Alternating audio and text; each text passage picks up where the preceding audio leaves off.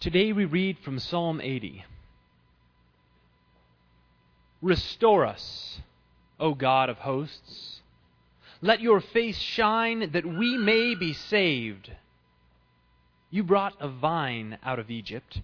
You drove out the nations and planted it. You cleared the ground for it. It took deep root and filled the land. The mountains were covered with its shade, the mighty cedars with its branches. It set out its branches to the sea and its shoots to the river.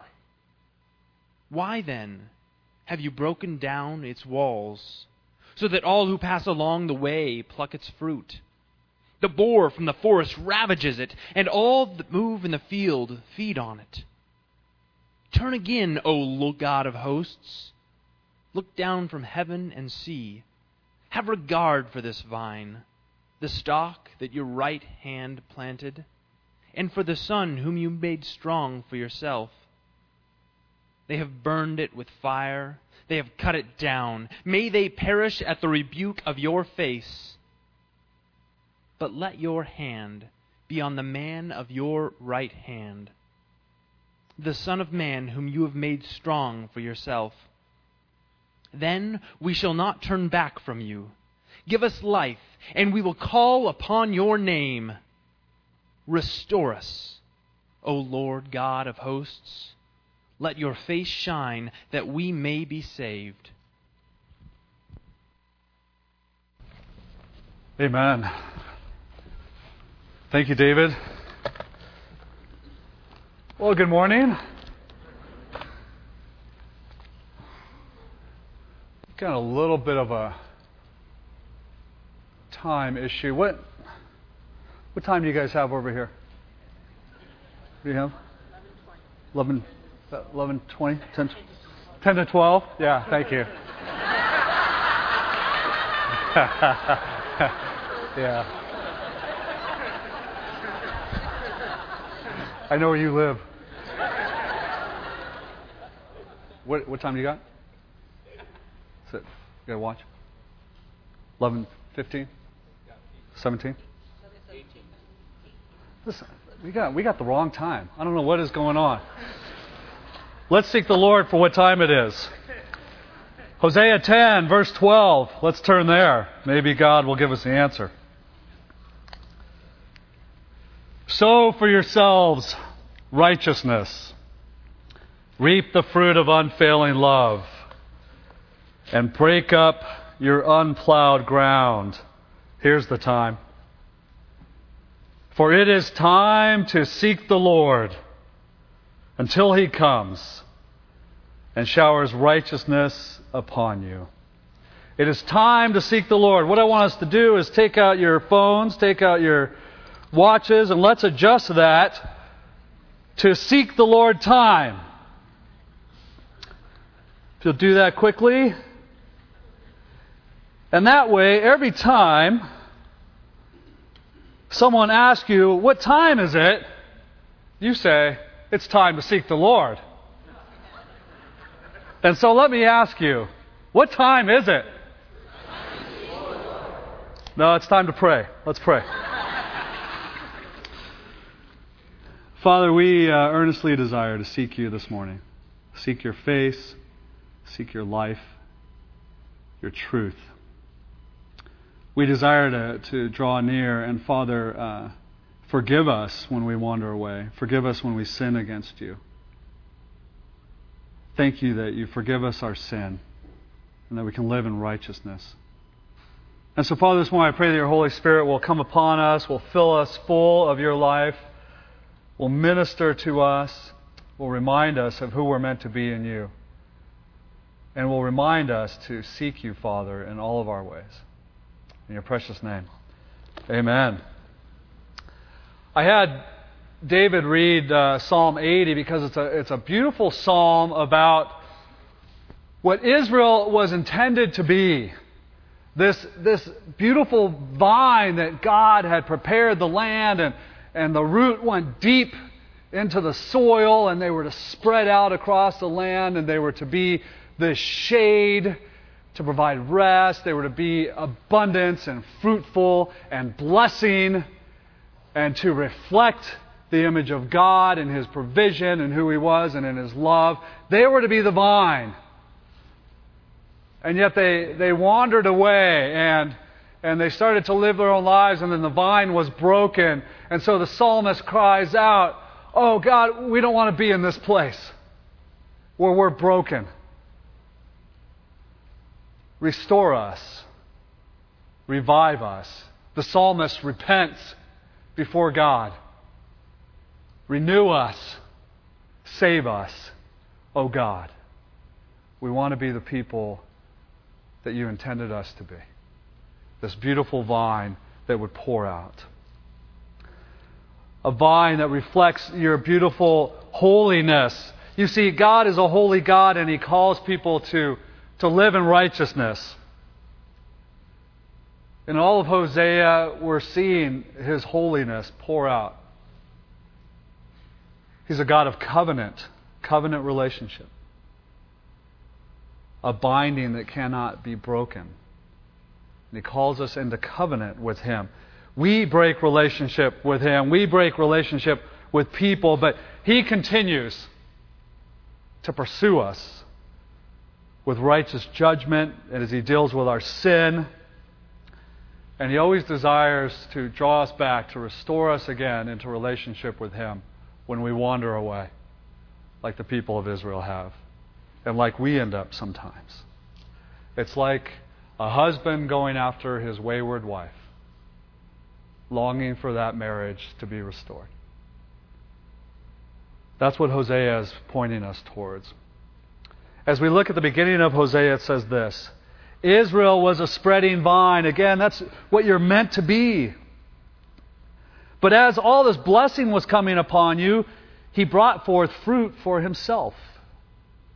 And as His fruit increased, He built more altars, and His land prospered. He adorned His sacred stones. His heart is deceitful. And now they must bear their guilt. The Lord will demolish their altars, and He will destroy their sacred stones. You see, what was happening is God was blessing Israel with all kinds of abundance, with even military strength, with all kinds of His beauty in life. And as they were receiving God's abundance, came straight from Him, they were using all of that to worship idols, other gods, to build up more altars, to take everything that they were receiving and now to use it in ways that defiled who God was. These sacred places that were meant for God alone. They were living a life and taking, again, all of God's provision, and it was becoming corrupt. Abundance can do that to us, can't it? We receive all kinds of beautiful things from God. We receive that paycheck, and then we just kind of do whatever we want with it. I think every time we receive our paycheck, we look at our clocks that have been set to, it's time to seek the Lord. God, what do you have for me with this paycheck, with this money of mine, that for some reason I think is mine? I continue to have this belief that this is my money.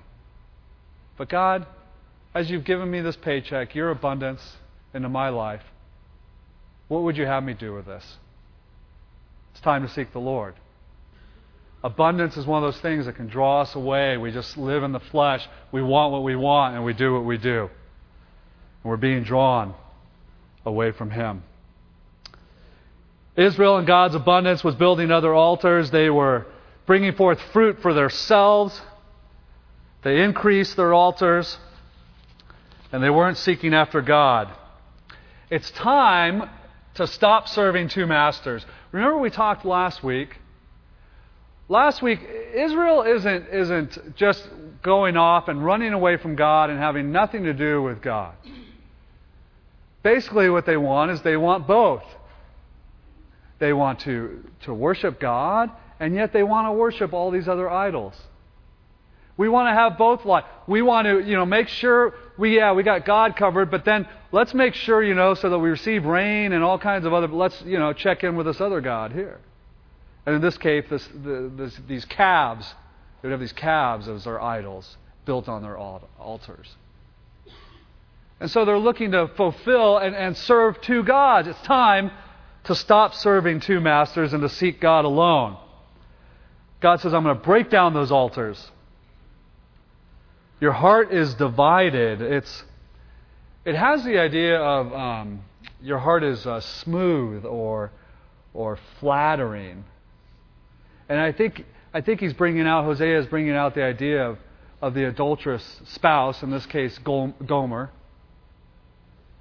Listen, you are bringing to me these smooth or flattering words. You like an adulterous spouse, you're saying, oh, I love you so much, but I'm going to go sleep with this one over here. You're bringing this. You're serving two masters.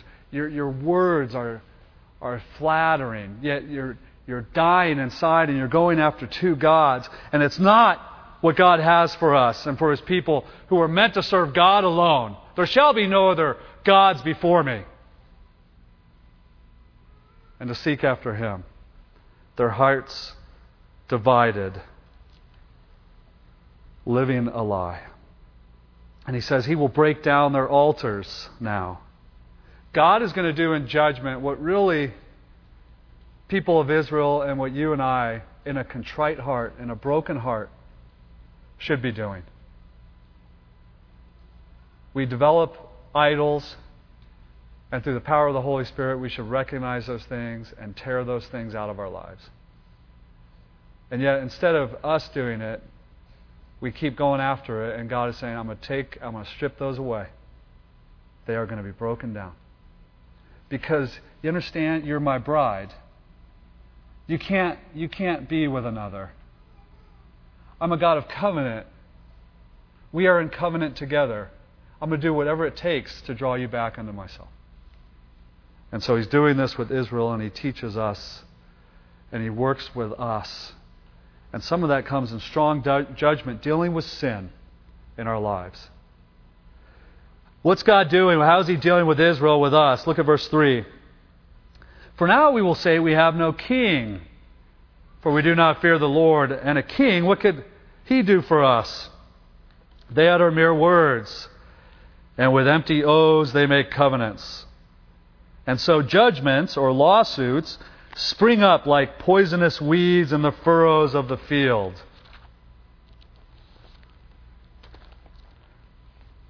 What time is it?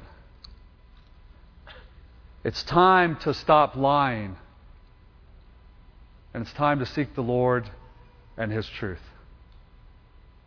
Israel was becoming a nation that was filled with lies. They're making all these oaths, these covenants with one another. And yet while they're doing it, they say, I promise to do this, and we will honor this, and their fingers are crossed behind their backs. They didn't intend to keep the covenant, to keep the oath. And so they were becoming a nation that was being filled with lawsuits against one another. They were springing up. Nobody trusted anybody. There was nobody of integrity anymore. I found a recent study on the amount of money spent on civil cases and tort cases in the United States. 15 million civil cases are filed annually in the United States. Now, let me remind you of something about the United States. We are a nation under God, supposedly. We are a Christian nation, supposedly. Yet, we file the most lawsuits of anybody in the world. There's no trust. There's absolute fighting all the time. United States, $251 billion in lawsuits. The thing, at first you go, well, is that a lot of money? I mean, it's a lot of money, but is that a lot of money comparatively? Well, Italy does $27 billion a year. We do $251 billion, they do $27. Spain does $9.5 billion. Japan, $36 billion. in lawsuits.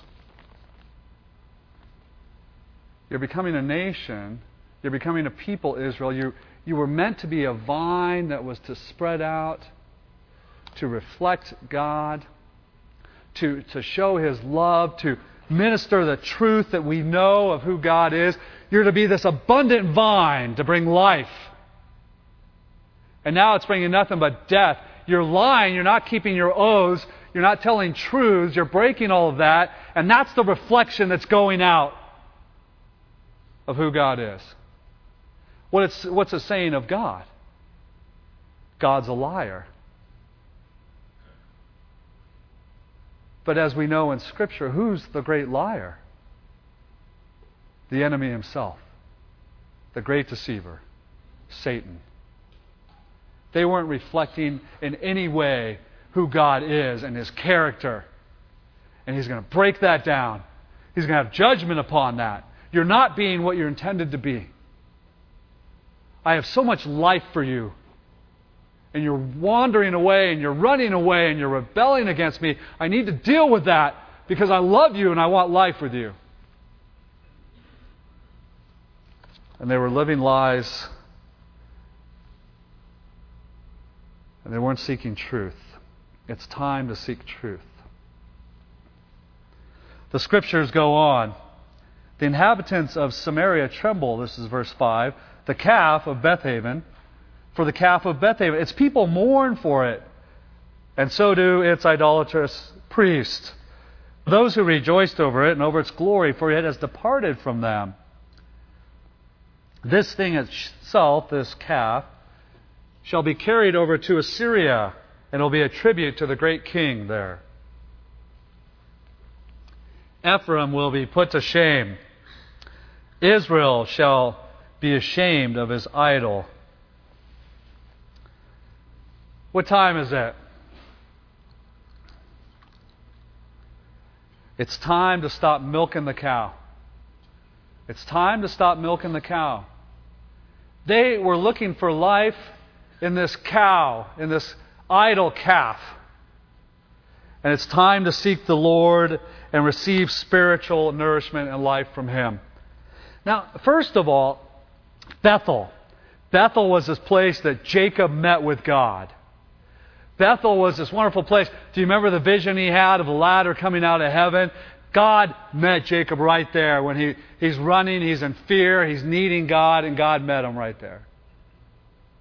Bethel, house of God, has now become Bethaven. That's a place now of destruction. It's a place now of iniquity. The house of iniquity has now become that. Wait a second. Bethel, this place where you're to come and to meet with God and enjoy all of His abundance and His life and to worship Him there, has now become this house of iniquity. These altars are going to be torn down. How have you gotten so far off, people, from this marriage relationship with your God who loves you? Gomer, Israel, us. Why do we seek after other lovers? Why are we worshiping these other idols? We're coming up to this idol made out of wood and metal, and we're like, give, Betsy, give! The baby's got to live! Produce something! And it's nothing but death. And they're looking for life. Somehow that calf should bring me life. God is not enough. I've got to worship both. What about a contrite heart? Asking God to forgive our sinful ways. But they're crying over the cow. And in verses 7 through 10 of this chapter, we see all the consequence. Everything's going to happen that it says the king's going to float away like a twig on the surface of waters, verse 7. It has the idea, you see a twig on the waters, the waves that come up. It's just thrown about everywhere. It has no direction, it has no control. It's just tossed to and fro. There's going to be great destruction. You're going to suffer like Gibeah. Gibeah who did that incredible atrocity in their hometown. And all of a sudden there was great judgment on the tribe of Benjamin for their atrocity. You're not going to escape that judgment like Gibeah. There's going to be an incredible suffering, and there's going to be incredible judgment and punishment upon the nations because of your sin and because of your wandering away from God, going after other lovers. Come back. Come back. I'm going to break down those idols. You know, we read these scriptures, these Old Testament scriptures, thousands of years ago, and all these worshiping at these altars of calves. And quite honestly, you end up going, well, thank the Lord.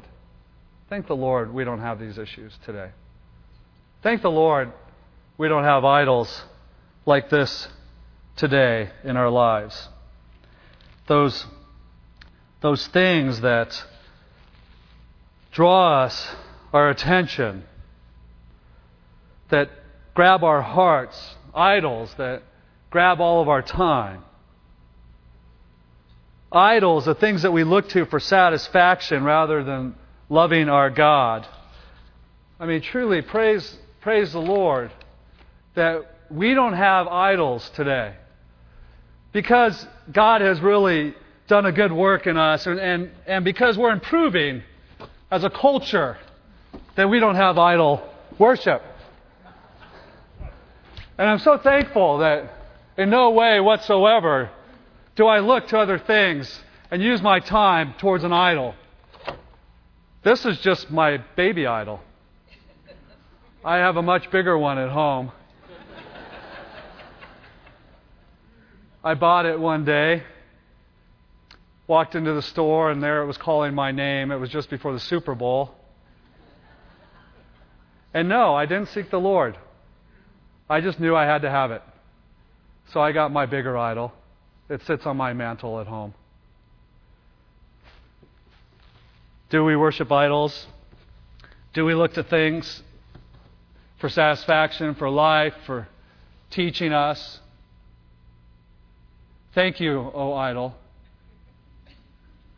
for teaching me how to buy a new home, house hunters. Thank you for showing me that I need a new house, and I've got to pick one of these three.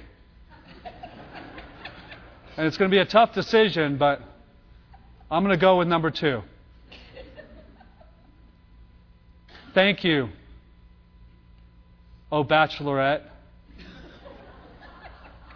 for teaching me how to have relationship. I look to you to know how to come into good relationship. So thank you. Thank you, Andy, for teaching me this year. I'm so glad you picked Josh over Nick, because Nick wouldn't have been good for you. You showed me the way. Thank you. All the time, all the energy, all the learning that we're soaking in from these little idols that we have. Some are very big. Barna, who does great research on television and just our hours of TV, he said every day 75% of us turn on our TVs. Every day. 75% of us. He says 30% of us watch 5 hours or more per day. And the thing that was interesting in his study, he said, the thing that we found interesting, Barna said, was that Christians are watching much more TV than non-Christians. They're just engaged in TV, and they're watching more and more. Now, I'm going to be real honest with you. I enjoy TV as much as the next guy. But I think one of the questions that we need to ask is, how are we using our time seeking our Lord? You know, are we using TV just to escape, to go brain dead, instead of seeking our Lord, going, God, help. My life is really hard right now. How are we using our time unto Him? You know, I think if we're real honest, we go, man, there's a lot of us who are worshipers of the big screen TV.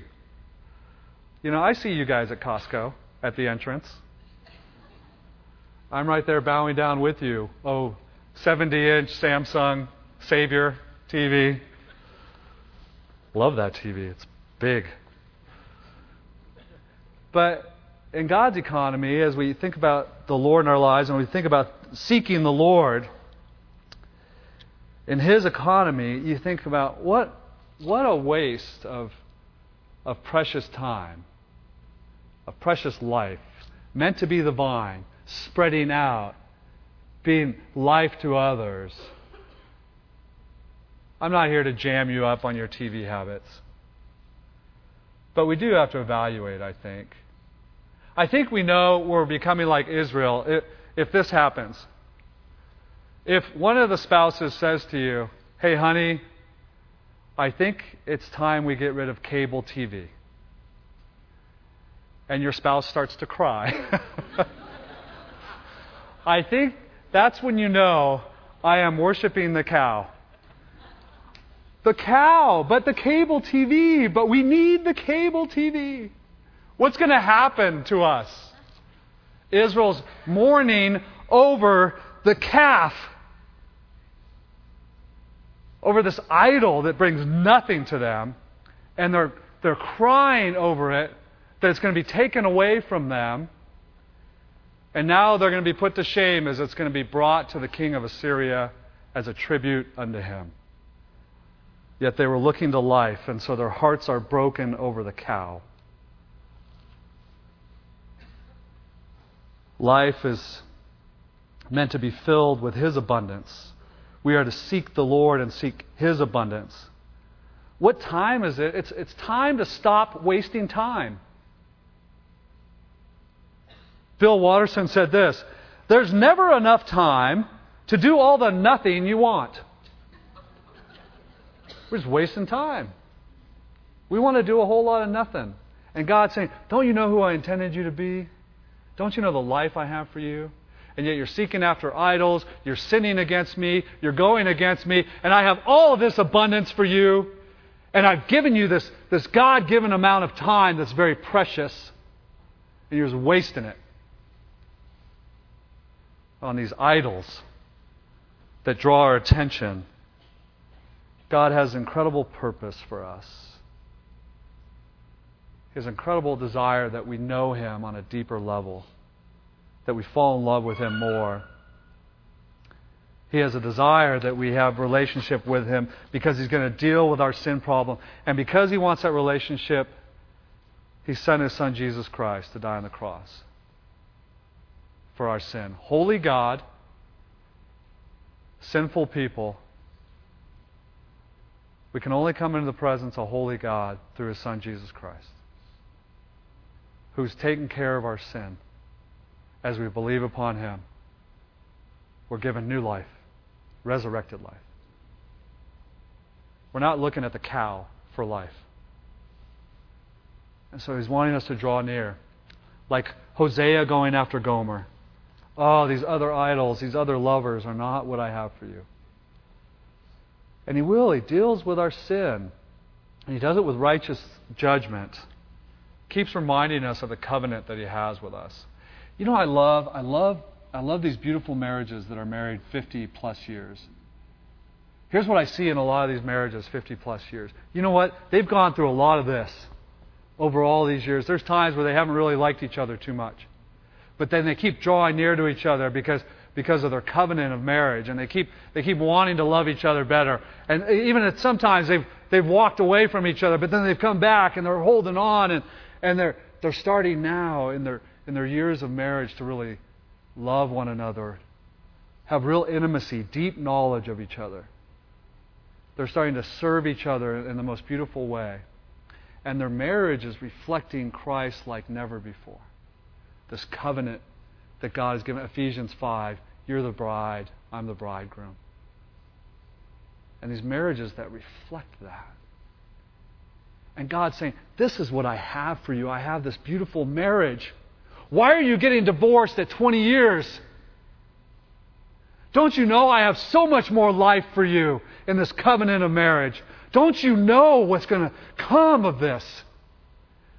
I know right now there's this. I know right now there's sin and brokenness, but let's draw near to each other. and maintain the covenant because I have so much more. Wait till you see how good this marriage gets. And we throw it all away. God's wanting us back. I have so much for life for you. In these next verses, God reminds His people in 11 and 12. He reminds His people of who they're meant to be. This beautiful marriage covenant. And what this relationship with God is to look like.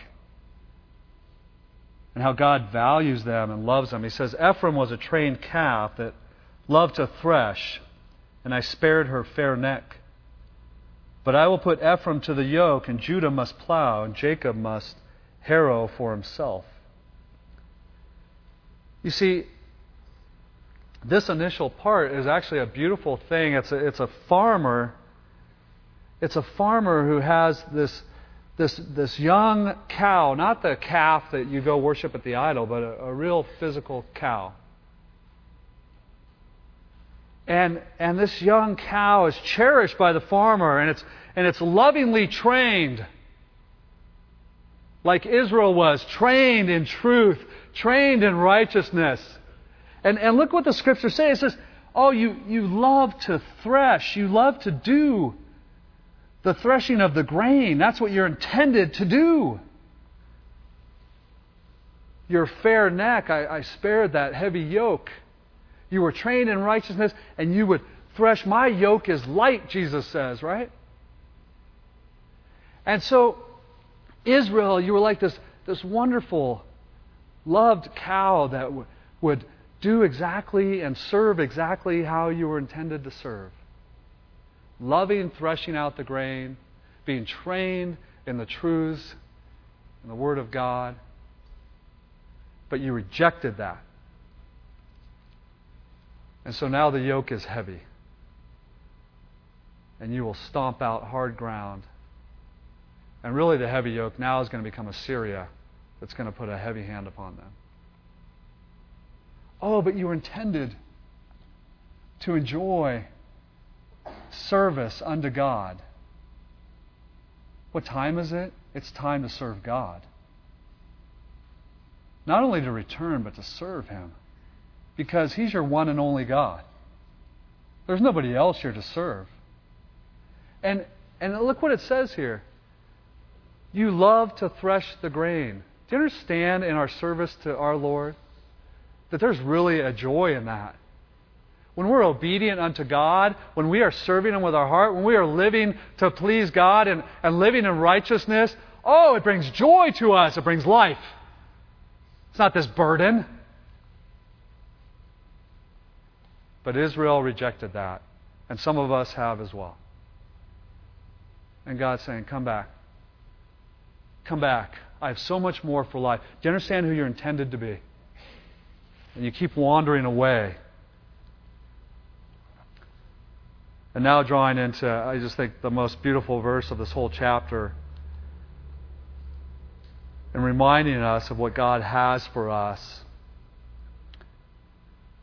Yeah, we're going to deal with the consequence of sin, yes. But God is a God who forgives a repentant heart. And He's a God who is going to restore us as we draw near to Him. As we look to Him for life. Look at verse 12. Verse 12 says this.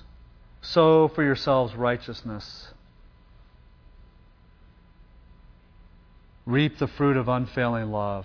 Break up your unplowed ground. You know, again, these hearts that are hard, it's like time to break that up. Be repentant. Let God's love just flow into your heart. For it is time to seek the Lord until He comes. And showers righteousness on you. That's what He desires for us. Hearts that would be broken and contrite, and that the soil would be soft to receive God's love into our lives. It's time to seek the Lord. It has a real sense of urgency in it. That every minute matters. That now is the time to seek the Lord. There's a watch that was invented. It's called the Ticker wristwatch. And this wristwatch, it has this dot matrix system, and it's all based on algorithms. But what it does is, it came out April 2014. What it does is it counts backwards your lifespan. It has an algorithm system that plugged in like the government does life expectancy. So you punch in all these numbers based on kind of your lifestyle and what's going on, and then it will give you how many days you have left on this planet. And it counts backwards. And the numbers go down this black hole on your screen. And so you look at this thing.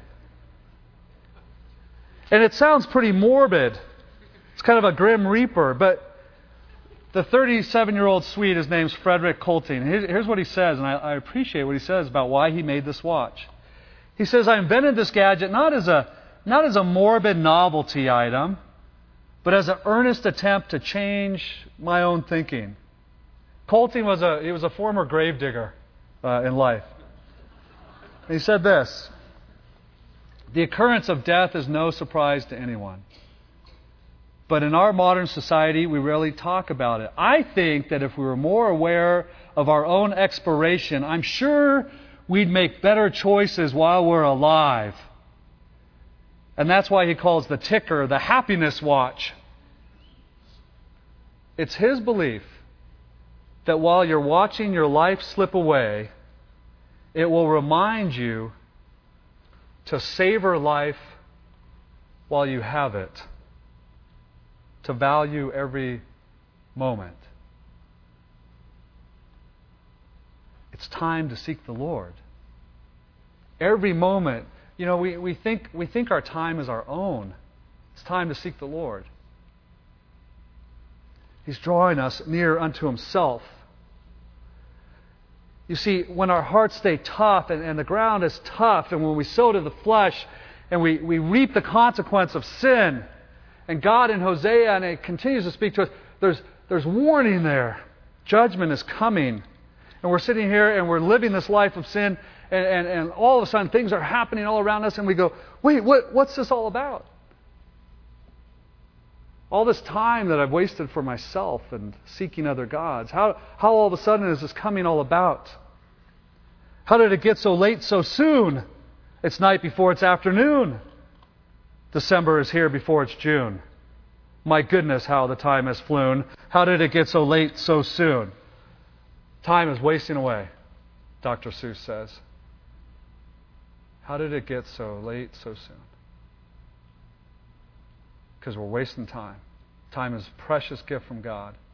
And all of our time, which is His, should be spent seeking the Lord. Jorge Borges said this: being with you and not being with you is the only way I have to measure time. It's time to seek the Lord. Let's pray. Father, I just pray for us. We desire to seek You, to know Your face. We want to be revived again, restored, renewed. And so, Father, as a body together, we repent and we thank You that You are quick to forgive. Would You renew us today? Thank You that You've saved us and that You've given us life. And Father, may we be a body of Christ that's this beautiful spreading vine, full of the abundance of You. May we be a blessing. May we live out what we're intended to be, I pray. In Your precious name, amen.